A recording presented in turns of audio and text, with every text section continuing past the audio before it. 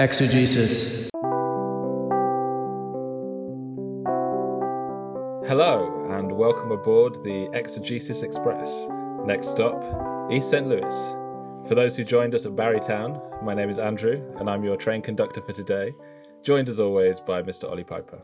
Ollie, would you like to say a few words aboard the Exegesis Express? Welcome. A small trolley of beverages and light refreshments will be provided around. I can't remember. I was gonna make up a station based on any of the based on some song names, but you've completely thrown me. I can't remember any more songs. 7th Avenue. There we go. That'll do. Great. Well, today we are talking about East St. Louis Toodaloo, which is the closing. Have you looked up that punctuation, by the way? Did you know, as a British person, that it was East St. Louis? Oh, I had to Google it. But I knew, because I knew I was doing the intro, I was like, I don't want any fucking Dan fans getting all up in my ass if I pronounce it wrong. Or any residents. Never heard you say "get up all up in my ass" before. That's the first. Well, just to say, I for my whole life I have said East St. Louis Toodaloo. Yeah. As a stupid Brit, I've always said that. Well, I guess because I didn't know where East St. Louis was. Exactly. So I didn't know where East St. Louis was.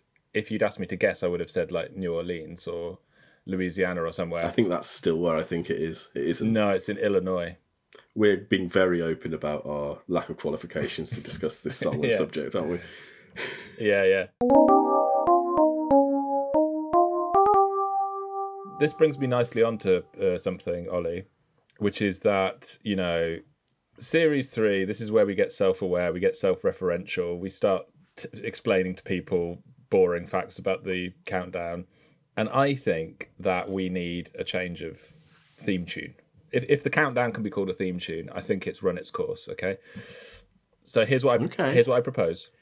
Can you explain to our stateside listeners and any British listeners under the age of 30, what is Later with Jools Holland? Later with Jools Holland is a British TV institution in the same way that you might describe...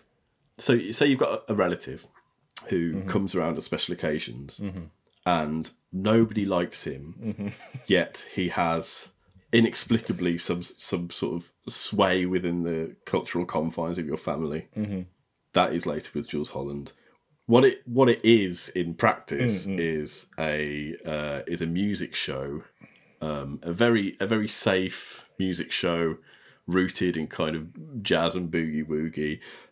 The most kind of they might have Radiohead, once every decade. That would be the biggest boundary pushing thing they'd do. Yeah. But it's very safe, cozy. Jools is a sort of reanimated Harryhausen jazz skeleton. Yeah. Of a man, intensely unlikable. Yeah. I don't know why Jools Holland, the programme, still exists. I'm not going to be so cruel as to say Jools Holland. Well, I don't know why Jools Holland, the person, still exists. Of course, I would never say that. But that's it. Did that do a good job? I don't know. I think that's pretty good. Yeah, I think that's pretty good. Okay. Yeah, he's a sort of dithering uncle, isn't he? So, but one thing that is very memorable about the Later with Jools Holland is the theme tune. Okay, I literally cannot remember it. So what I'm going to do is I'm going to play the theme tune, and I want you to improvise a introduction to the show over this theme tune. Okay. And I think you see if it gives me any more energy. Or I think you will notice a significant increase in both our energy levels. Okay, let's try it. Okay, here we go. Welcome, listeners, to Countdown to Exegesis. We're back again. Got all your favourites. The music, the vibes, slam or scat. My name's Oliver Piper, and it's Andrew Suter. Sorry, I haven't got a tongue. I have to take it. Very good. How was that? I liked it. I like how you you started as yourself on a huge cocktail of uppers, and then you transformed into Jules Holland. Well, that much boogie woogie piano would do that to anyone. Yeah. Surely. Anyway, just a bit of fun, and a bit more. It was great fun. A bit more fun for you. This is almost like you're trying to pad out an episode which isn't going to be very long. Oh, I don't know what you're talking about, but yeah, on tonight's episode, we got music, we've got vibes, we got the famous slam or scam, and we've got some tattoo updates. Ollie, remind the folks at home about the tattoo thing that you crowbarred in. I try not to. I try not to, hawk it too much because it is basically a form of prostitution. Mm-hmm.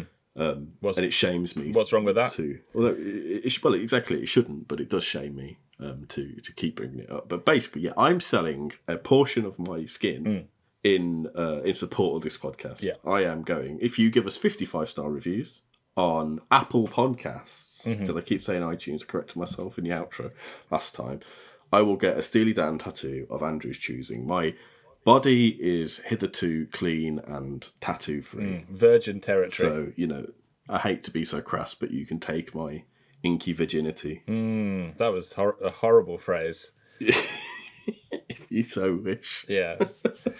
Well, I don't have any ideas for your tattoo. But Jesus, I decided to engage with our listeners.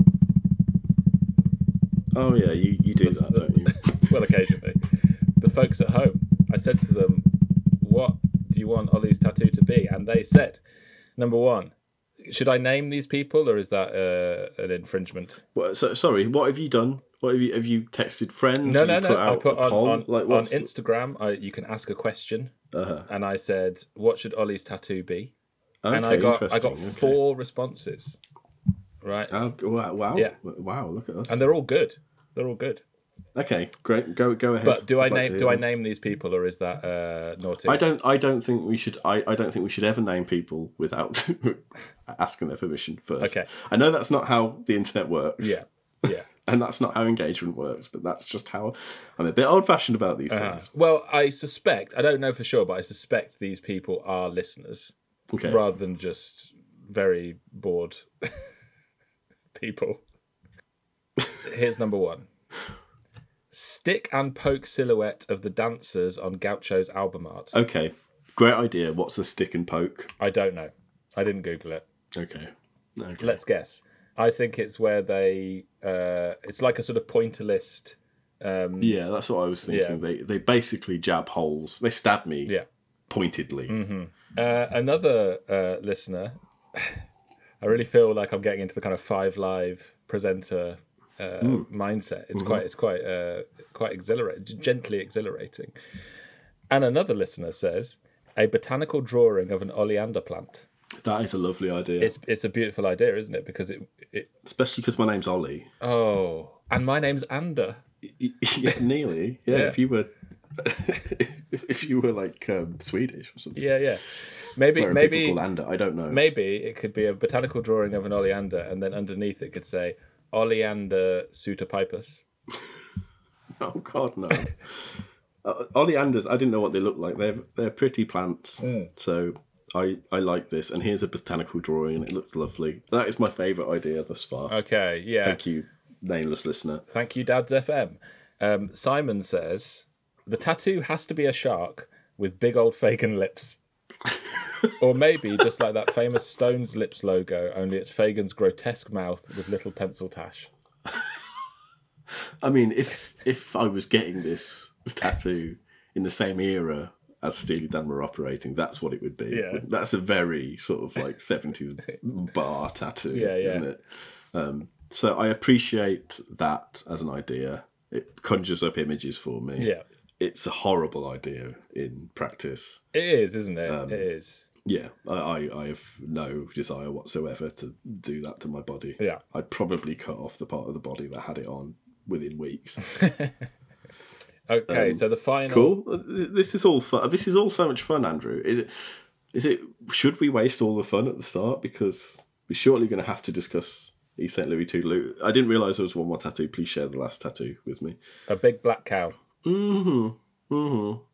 Again, it's a little novelty postcard. I think if it was a small black cow, it could be quite beautiful. Yes, I would rather have a small black cow, indeed. Okay, so let's rank them. So we got a big black cow, the gaucho dancers, a botanical drawing of an oleander plant, or a shark with Fagin's lips. Number 1, Oli and Ander. Number 2, the pointillist drawing. Yeah. Number 3, the big black cow. If that was a small black cow, it may shift to number 2. And finally, that fucking abomination of Rolling Stones logo. Yeah.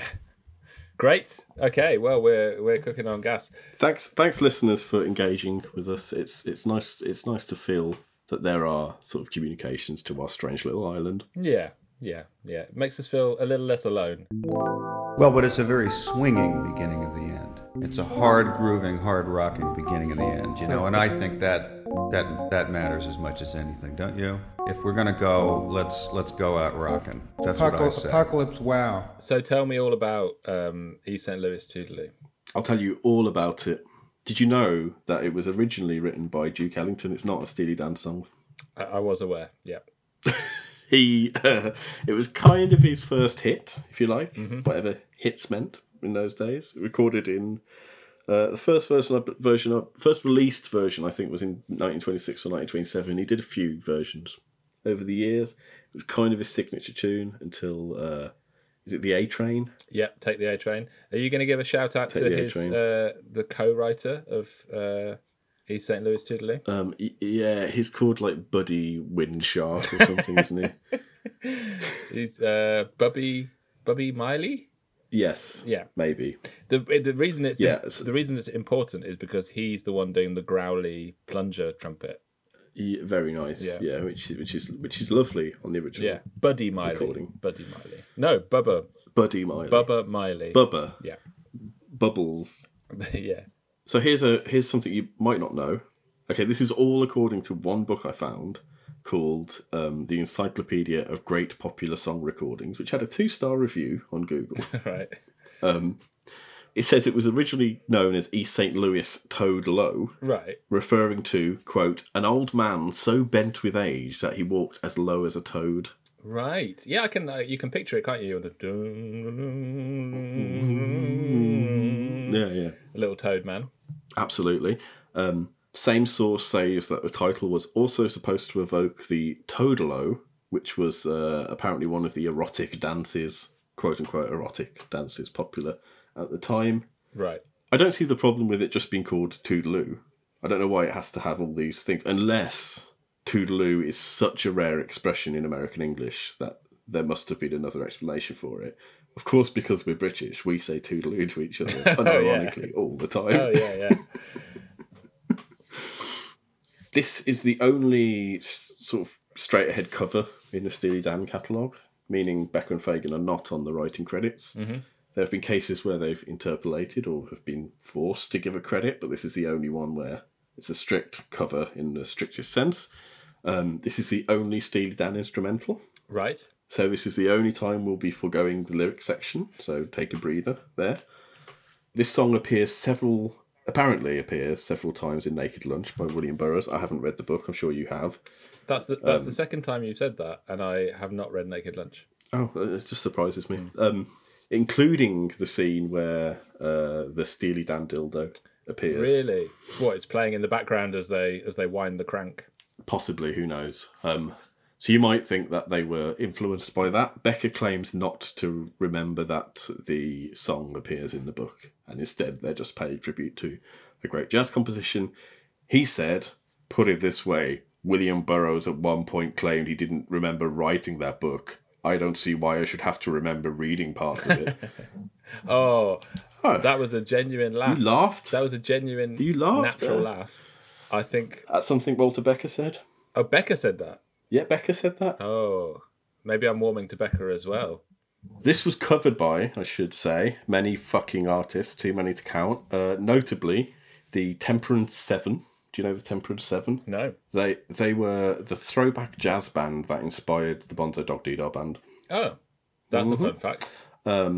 Yeah. Humphrey Littleton. Yeah. He's famous and shit. And also Duke Ellington's son, Mercer Ellington, and about 500 other people, including probably like undocumented shellac recordings from the 20s. Yeah. That will never be found. We started using him for percussion and also for piano and vibes. Piano and vibes. Vibes. Vibes. Piano and vibes. Vibes. Cut to music section.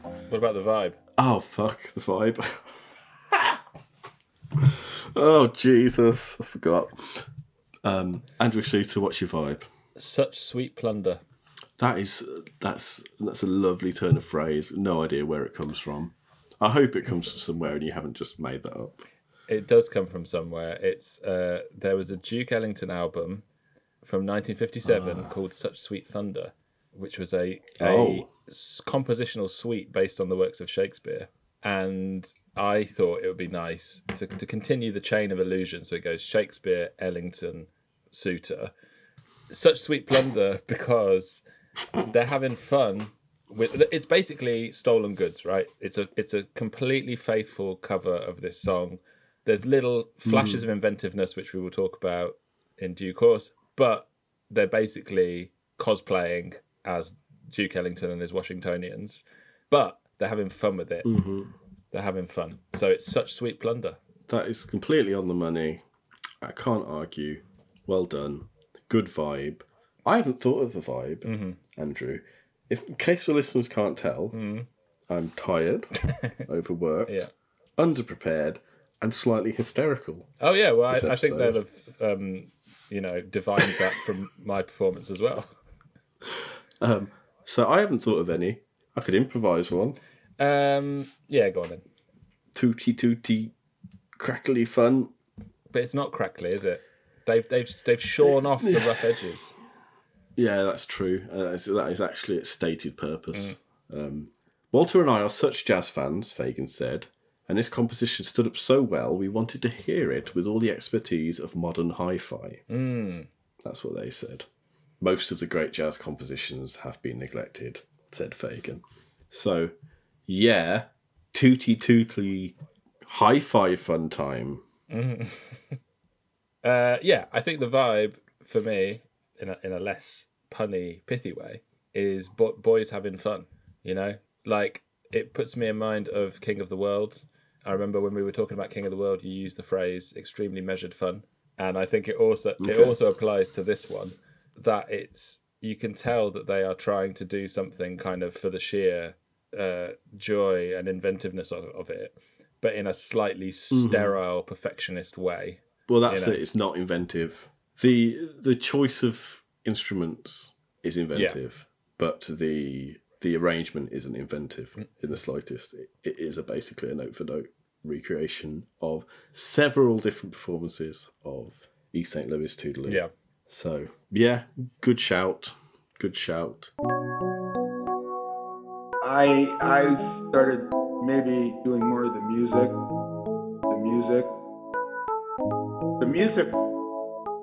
So it was more complex, the music, after a while. The music. Hey, it's going to be boring if we don't add some rubby notes. I'll tell you the players, shall I? Please. Donald Fagen, keyboards. Walter Becker, wah-wah guitar. Not Mr. Bax. As far as I can tell, not Baxter. Right. Despite what Wikipedia claims.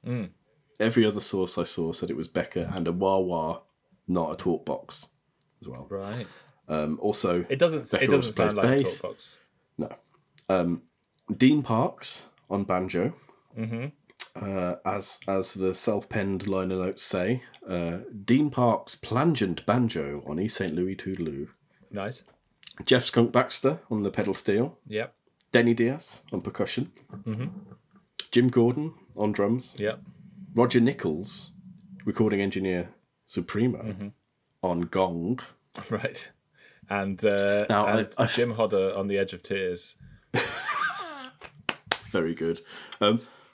I've heard a story, which is probably apocryphal, that Roger Nichols was made to repeatedly run headfirst into the gong to get the sound that Donald Fagen wanted. Well, that sort of has a weird sense to it, because this performance kind of reminds me of the Muppets. Oh, And no, that's... Do you know what I mean? I can imagine this as like a sort of show tune on the Muppets, and then when you said that, I was imagining Roger Nichols as the Great Gonzo. Like Animal. Or Animal, yeah. I was thinking more the Great Gonzo being fired from the cannon into the gong repeatedly, while Statler and Waldorf, who are Becker and Fagen, are up in the mezzanine going, "That was terrible!" Roger Nichols had a delightful face as well. I think, do you know what Roger Nichols looked like? Of course I don't. I think if you Google Roger Nichols and look at Roger Nichols, you will enjoy the thought of him running into a gong even more. He's just got like this big fat grin. He looks like such a nice man. Yeah, he does, doesn't he?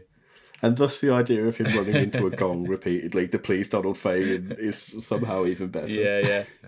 Yeah. He does look sweet. Any guesses who played saxophone? Donald Fagen. Bang on. The first time, maybe the only time he played sax on a Steely Dan record, but yeah. Fagen showing his multi-instrumentalist chops.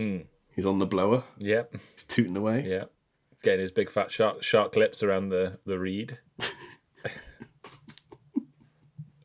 Just got this image of a giant mouth with a tiny toothpick saxophone. Yeah. So yeah, that's the Players having fun. A little jazz band in all but horns. Yeah. Tell me about the music. Okay. Well, so we said when we were talking about the vibe that it feels like slightly sterile fun. It's a cheeky little number.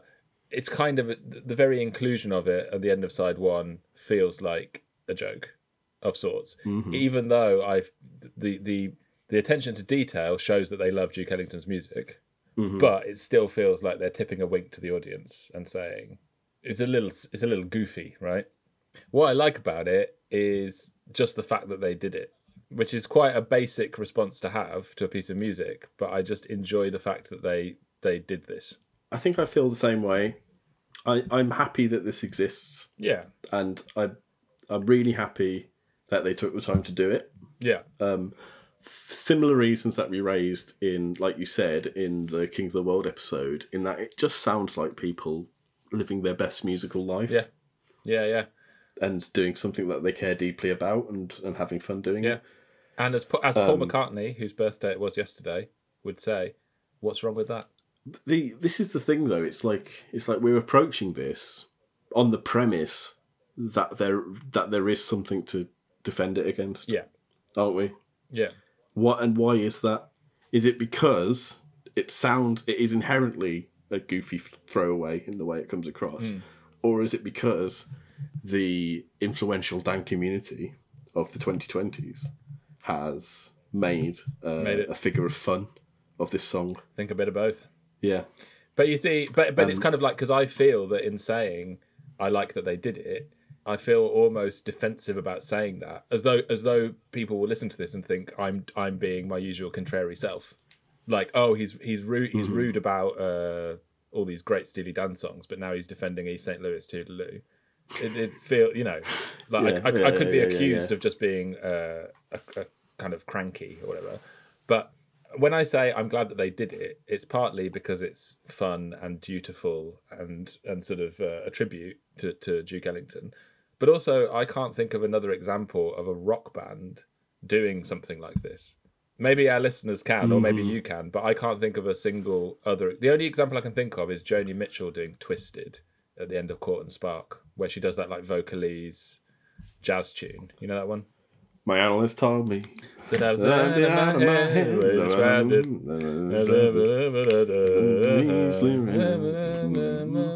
Yeah.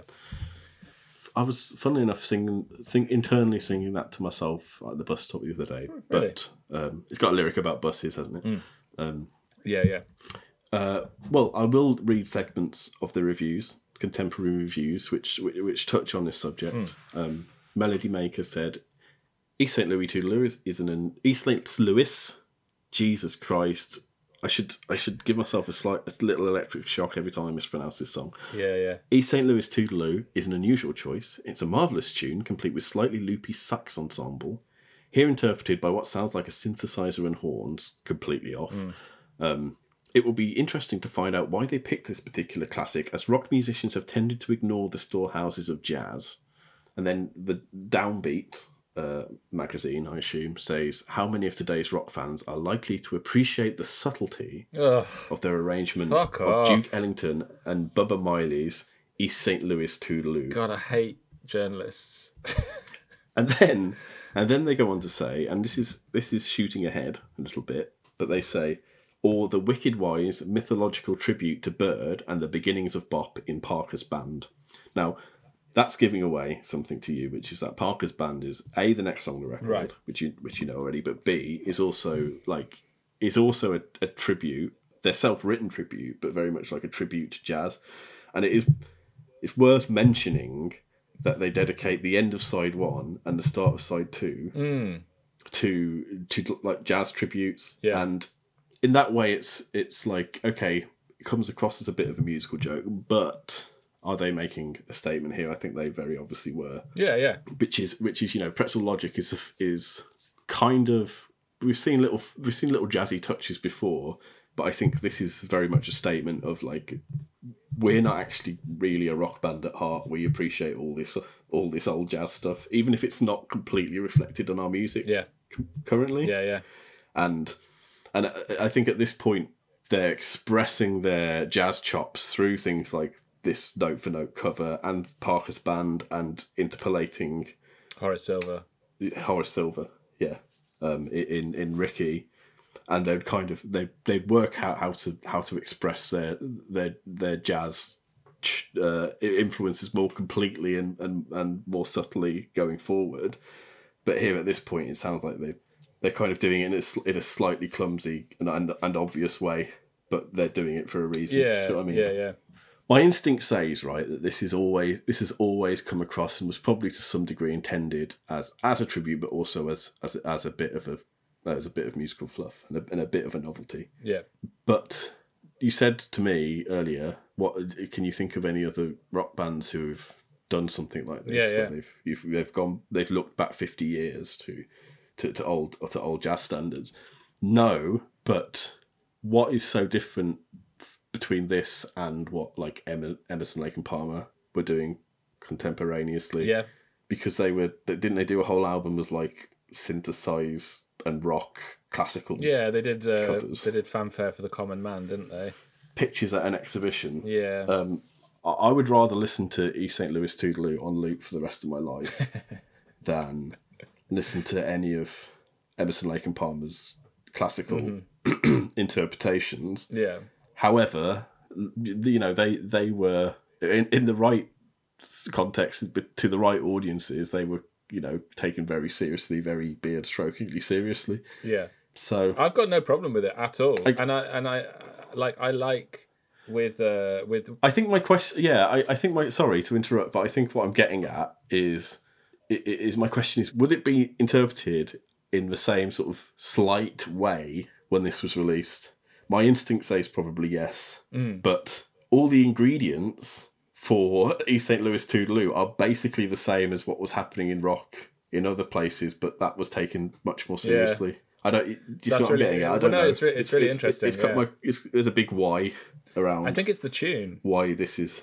I think it's the tune. I think if they'd done, I don't know, like some really moody Mingus cover. No, I mean, I know that's not. Yeah. I think their roots seem to be in bebop, right? That's where they they dabble the most. But yeah, definitely. If they'd done Miles or Mingus or something like that, or just something with a bit of vibe. Yeah, I mean, yeah. The original. But I think the one thing I find weird about this is that the version I heard, the like 27 version, at least at the beginning, it does have a lot of atmosphere, and it feels kind of like late night, like film noir sort of thing, So yeah, this is interesting, right? So if you go back to the original, and it's the very original, it's quite an up tempo number. Like you say, it does have that sort of it's quite a sort of snaking, sexy, mysterious kind of line. Yeah. But it kind of it becomes a dance tune, and it becomes a little goofy. Yeah. There's a version from I think like a few years later that I listened to as well, where they really slow down the tempo and give it a lot more room to breathe, and the character of the song completely changes, and it leans much more into that like smoky jazz club, sexy sort of film noir vibe. Yeah. But it's kind of interesting, and that was very much my preferred version actually. I want to hear that, because that was what I liked I'd about the recommend it. early version, was the like opening section, and even with the plunger muted trumpet part, it's kind of like a party trick, isn't it, doing that? But it does have a slightly like menacing quality to it, you know. And Steely Dan have just shaved off all of those rough edges in a way that I find slightly strange. You know, like the wah wah guitar has no snaky menace to it. Yeah. And what it reminds me of, Well, they haven't, because they do play it basically note for note, include down to the way they express the notes. Yeah. Albeit on a different instrument, you know. Yeah, but just the timbre, if that's what I mean, you know, just the basic sound of Walter Becker playing wah wah guitar is far more cheeky and like winky than growling trumpet. Mm-hmm. And I think we have to keep in mind what the original intention of this song was in Duke Ellington's version, which is probably going to jazz clubs or whatever it was at the time, and playing music for people to dance to, and have a good time. Yeah. You know, and that was its function. It had a social function. Yeah.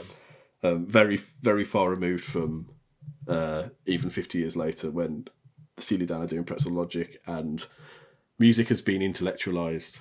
Rock music, popular music has been intellectualized, aided by the advent of, you know, hi-fi recording technology. Yeah. God, I sound like such an arse. You sound like Alan Yentop or somebody.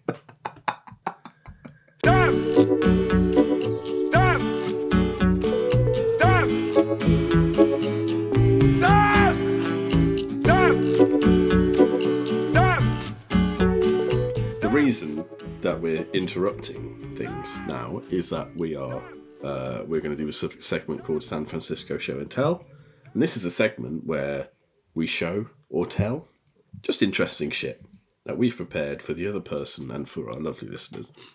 So you really smashed it out of the park last time with your friend Tom Peel's perfect Dylan impression and take on Barrytown. This is going to be a bit of an anticlimax. Okay. I warn you. However, you know, you might find things to enjoy, and also, you know, not to downplay it, I have created what I think is a new poetic form. Oh. Which is self-reflective, self-descriptive song poetry, right? So the concept is this: I've taken the initials of the song East St. Louis Toodaloo and have written a poem that's made up of where each word starts with an initial. So does that make sense? It's an acrostic. Is that what it is? An acrostic would be like Ollie Piper. Yeah, I've seen descending. I've seen that shit at school. Yeah. So you've invented like the that. acrostic, which dates back to like. I've invented the acrostic, but I've applied it to songs, and the acrostic has to reference something within the song, has to reflect on the song in some way.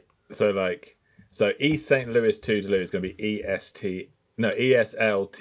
EASTSTLO. ES. I've used the full word east. Oh, okay. So just so anyway. So enough no. explanation. It will become more. I'm making notes. So descending, we have EAST. I know that you want to catch me out. No, I don't want to catch you out. I just want to join in. EASTSTLOUISTOODLEOO. Okay. I can't be bothered to write that down, so just go for it. Okay. Ellington, a sonic trailblazer. Steely's. Let me start that again. I love it. That's so much better than what I was expecting. Okay. Excuse me. Wait there. I haven't finished yet. Ellington as Sonic Trailblazer. Steely's take lacks oomph, understand? I, Skunk, the onanist's onanist, deploy lush electric orgasms. Ooh. Why is he the onanist? What's that even mean? Like somebody who wanks a lot. Yeah, he's into wanky guitar. Oh, I see. I think that's the best show and tell yet. I think that's delightful. Well, I just think... Okay, yeah, well, no, I'll take that. I think the reason it works so well for me is because your opening gambit is so much better than I was expecting. Ellington, a Sonic Trailblazer, as an acrostic for East, is like fucking spot on, right? So then... I'm a writer. You forget this. You are a writer. But then because you've done so well on the opening bit, you can then go off into far-flung reaches of depraved fantasy. Okay, so I should explain, right? Because this might not sound accurate to the song, right? Skunk does not employ lush electric orgasms. He plays a pedal steel on this song, right? So what this is describing is an imagined thought process by Skunk, where he's in the studio and they're recording East St. Louis Toodaloo. Yeah. And he's thinking, this lacks oomph. I need to get some squiggly electric guitar on this. That would really improve it. I see. So that's what's happening. Yeah. I think Skunk should be the name of the biopic. I've done a couple more if you want to hear. Please. Barrytown has two interpretations based on how you take the song, as we discussed last episode. So one would be bigots and racists repent. You're totally old, weary news. Oh, that's one. Yeah, I like it. You could also take it as bigots and racists rejoice. Your time of winning nears. Yeah. Not so strong, that one. Just wanted to reflect both views. Yeah. My Old School, I've done one for as well. So, do you want to hear that one? This might be my favourite that I've done, actually. Okay. My Old School. Your oleanders look delightful. Shame California has overflowed off land. No, because California will tumble into the sea. Oh. Exactly. Ollie, I think you found your niche in life. One day, these questions will be answered in a splendid exegesis. So it's, they've smoothed off all the rough edges. I know that the version I've heard, the original version by Duke Ellington, does turn into a jaunty dance number, but it has this kind of late night noir feel to it at the beginning, and Steely Dan completely eschew that. And what it ends up sounding like to me is like, when the Beach Boys do Ragtime, like on Smile, on Smile, where they have, it's all these like kaleidoscopic fragments of songs and whatever, and then you will have suddenly a little bit of banjo and a bit of honky tonk piano, and then 30 seconds later there's some Hawaiian pedal steel, all recorded in this really like crisp. It's like looking at a hyperreal photo or something. It's like everything is so immaculate. That's how this sounds to me. It sounds like a throwaway idea on a Beach Boys record or an early Van Dyke Parks record, but without the chaos, without the sort of druggy spontaneity. This is it. Like what Van Dyke Parks and the Beach Boys were doing at that point was already recordings like this had passed into history, and they were looking at it through a lens of irony. In constructing their kind of psychedelic kaleidoscopic Americana, right? Yeah. They were already viewing these things as kind of historical curiosities. I think. Yeah. Now I think what Steely Dan are doing are deliberately missing that point and saying let's actually just pay tribute to a great song. Yeah. But it comes across in a similar way because of the circumstances in which they're. But I also think putting a pedal steel on a 1920s jazz cover, I would say automatically has some ironic distance between you and the source material. Yeah. I don't think it's the same. I think that with the Beach Boys and with Van Dyke Parks, it's like they had this kind of misty, like partly drug-induced nostalgia, which was kind of a vision of American music where you can just pluck, like, here's a bit of bluegrass, here's a bit of ragtime, and you throw it all together in this mad soup. That's clearly not what's happening here. I guess I just mean like the sonic sheen is quite similar, and both are in like real contrast to the original recording, which sounds like a live band playing in order to make you dance. You know, something has something has changed in those 50 years, obviously. Indeed. Just to sort of drag us out of the library a little bit, let's comment on some individual things. Okay. What do you think of Jeff's pedal steel solo? I like it. I love that. Yeah. I just think that's a real sweet point, and I don't think you get to hear pedal steel in that way on a lot of Dan tunes. I don't think any, apart from this, where it's kind of playing individual notes in that sort of way. It tends to be a kind of a background swell. It's used atmospherically a lot of the time. But what about is it Pearl of the Quarter? There's some really lovely melodic stuff. That was the other one that I was. Yeah, no, you're quite right. It does do that. But still, at the same time, that's like there's not a pedal steel solo on that song, is there? I can't remember. Or is there? I can't remember. Can't remember. We're gonna get so much hatred. I really like it. I think it's really sweet and lovely, and also, it has that like pastiche Hawaiian sound, which I associate with like late 60s, early 70s Beach Boys. I don't know how much the Beach Boys did it, but it's just a sound that I associate with them. No, I think you're right. I think that period of Beach Boys, I hadn't made this connection, but they're pilfering from a similar sort of sonic toolbox, aren't they? Yeah. But yeah, the wah wah sound. Don't like it. Becca's wah wah guitar played well. If they wanted this song to be taken seriously, which I'm not even sure they did. Yeah. But that was their big mistake. But just to head back into the shadowy shelves of the library, do you not think that choosing the wah wah guitar was an intellectual decision on Steely Dan's part? Because they were like, so apparently I read on the Wikipedia page for East St. Louis Toodaloo that Bubba Miley, that growling plunger style of trumpet playing, he kind of was a pioneer of that, and this was a really early example of it. So it was like a novel technique, a new sound in jazz. And so I wonder whether Steely Dan were like, right, what is today's equivalent of a sort of novelty now sound? And I know wah wah had been around for like 7 or 8 years, possibly more, but it's still like they're intellectually reaching a decision about the instrument choice. They're like, what is today's plunger trumpet?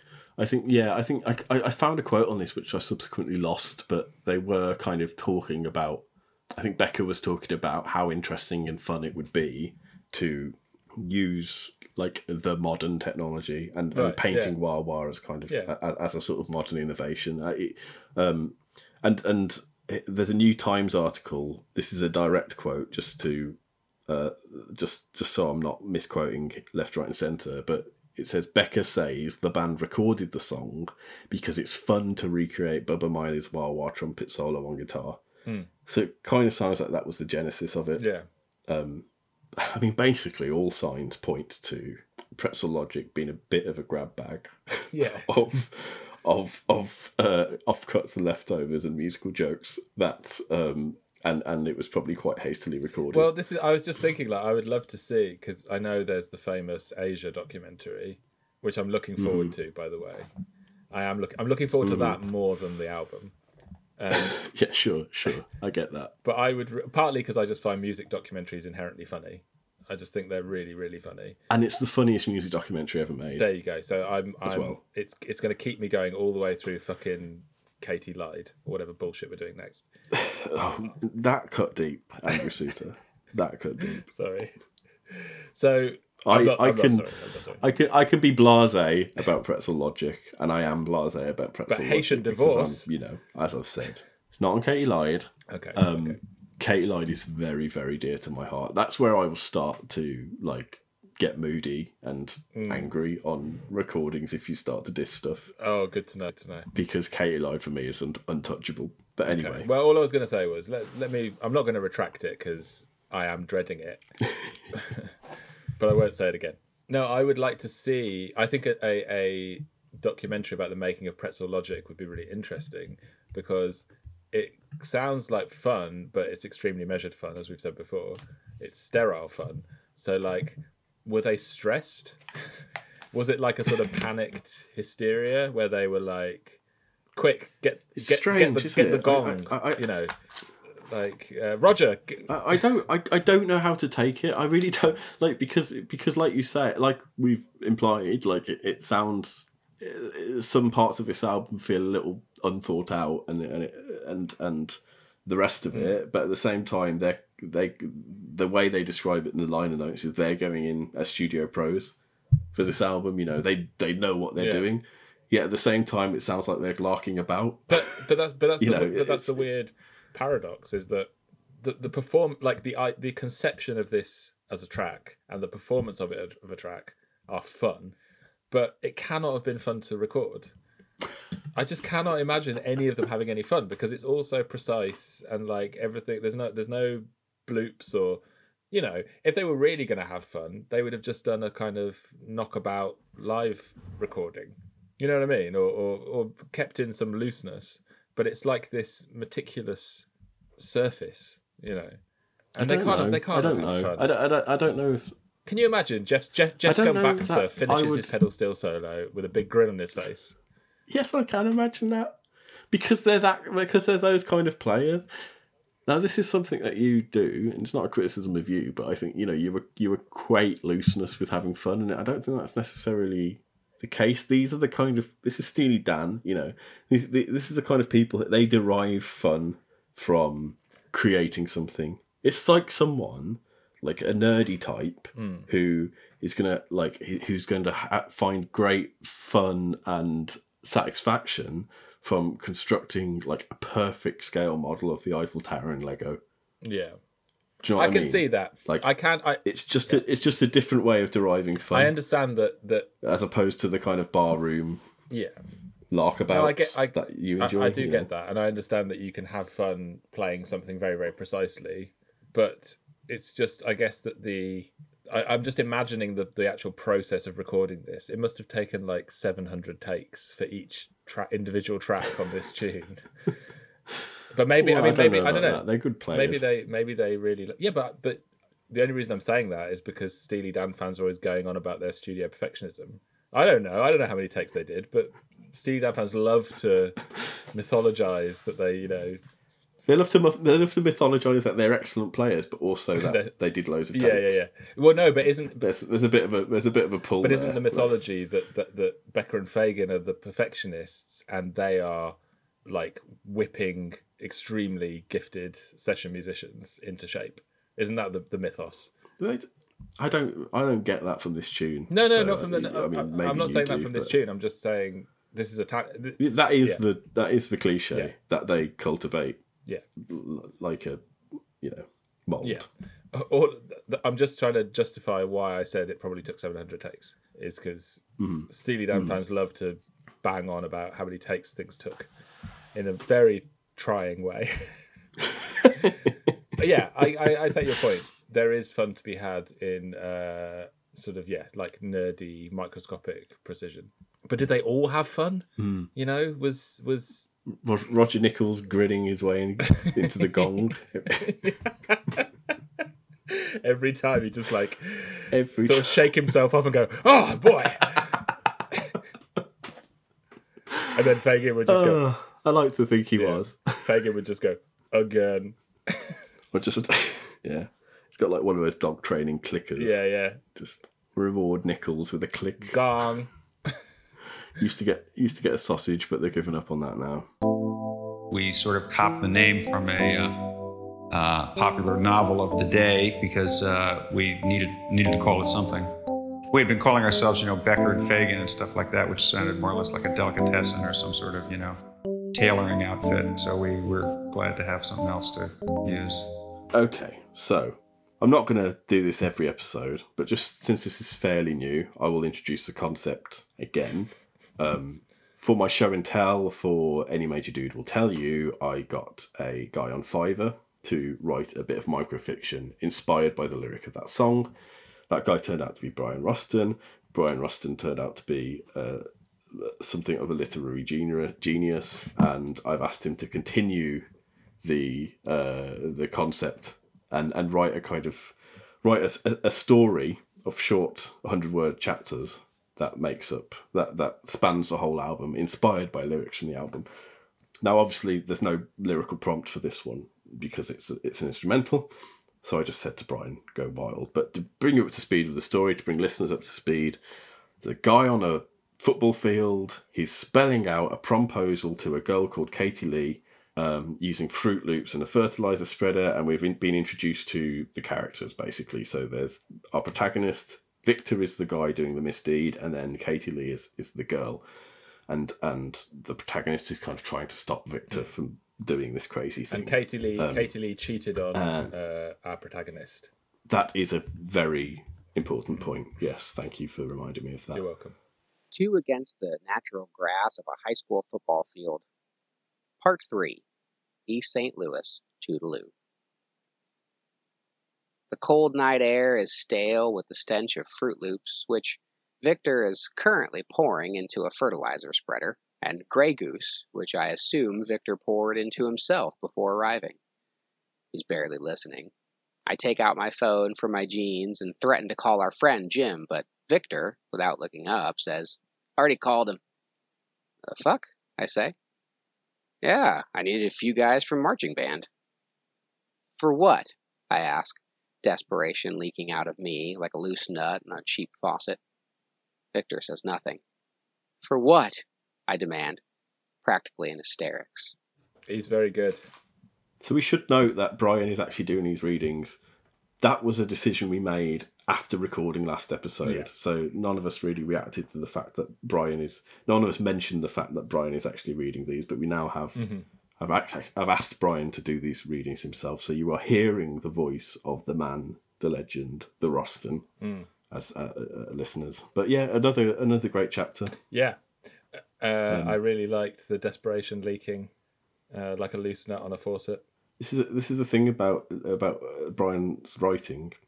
This isn't a criticism, but not a lot has happened. But there's been an awful lot of excellent turns of phrase. Yeah. But also, I remain on tenterhooks. I'm looking forward to knowing what happens next on Storytime with Brian Rustin. Slam or scam. So it's time for the final segment of the episode where we rate the song as either a royal scam, bad, or a royal slam, not bad, to good. Ollie, what are you saying? Do you know what? This song has stumped me in terms of slam or scam more than any other. I really, really, really don't know. I absolutely I cannot communicate where this song sits in my value judgment brain part. Fuck knows. I don't know. You say yours and then I'll think about it. Well, I also don't know. Is this going to be the first parked slam or scam stalemate? Yeah.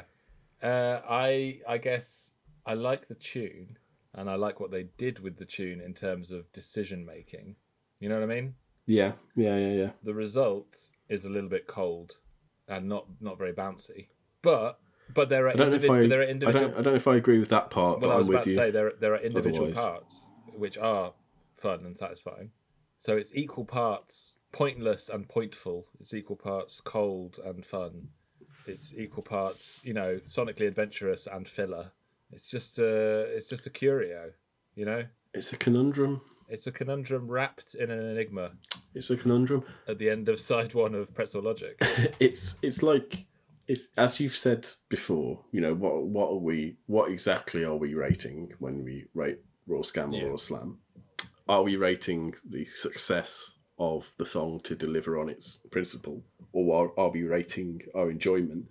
If we're rating the song on this premise, Becker and Fagan and the band wanted to pay tribute to a Duke Ellington song and filter it through modern hi-fi techniques.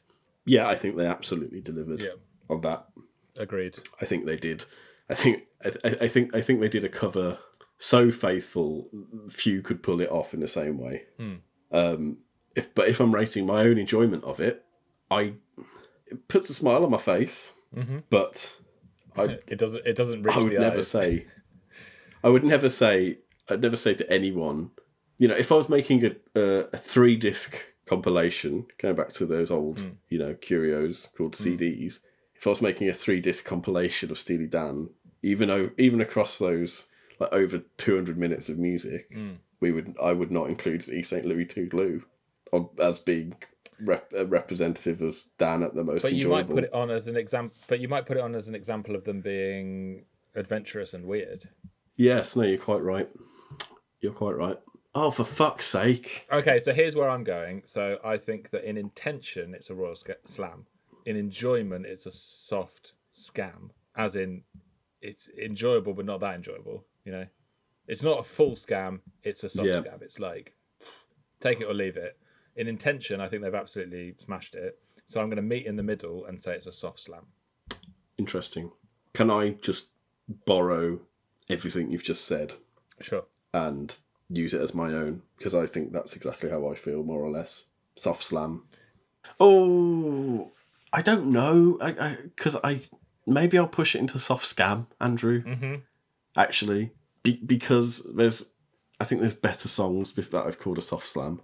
I think there's higher jewels in the Danosphere jewelry cabinet. Yeah. I'm gonna push to soft scam. I am. Yeah. Okay.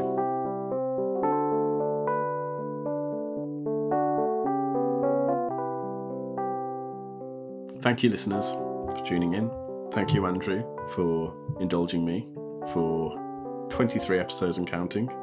Thank you, patrons, for giving us a little pocket money every month. Our patrons get to enjoy occasional bonus episodes covering Steely Dan rarities. If you didn't know, they have been coming out more or less on a monthly basis, although we missed last month because we've been prepping for this series, so apologies. But you can join them for a small amount of money each month if you'd like to. And if you don't want to do that, that's perfectly reasonable. But could you please maybe give us a 5-star review on Apple Podcasts or any other platform? Apple Podcasts is the one I've designated for the tattoo fund, but all of them help grease those algorithms. So all appreciated. Thanks for listening. Bye bye.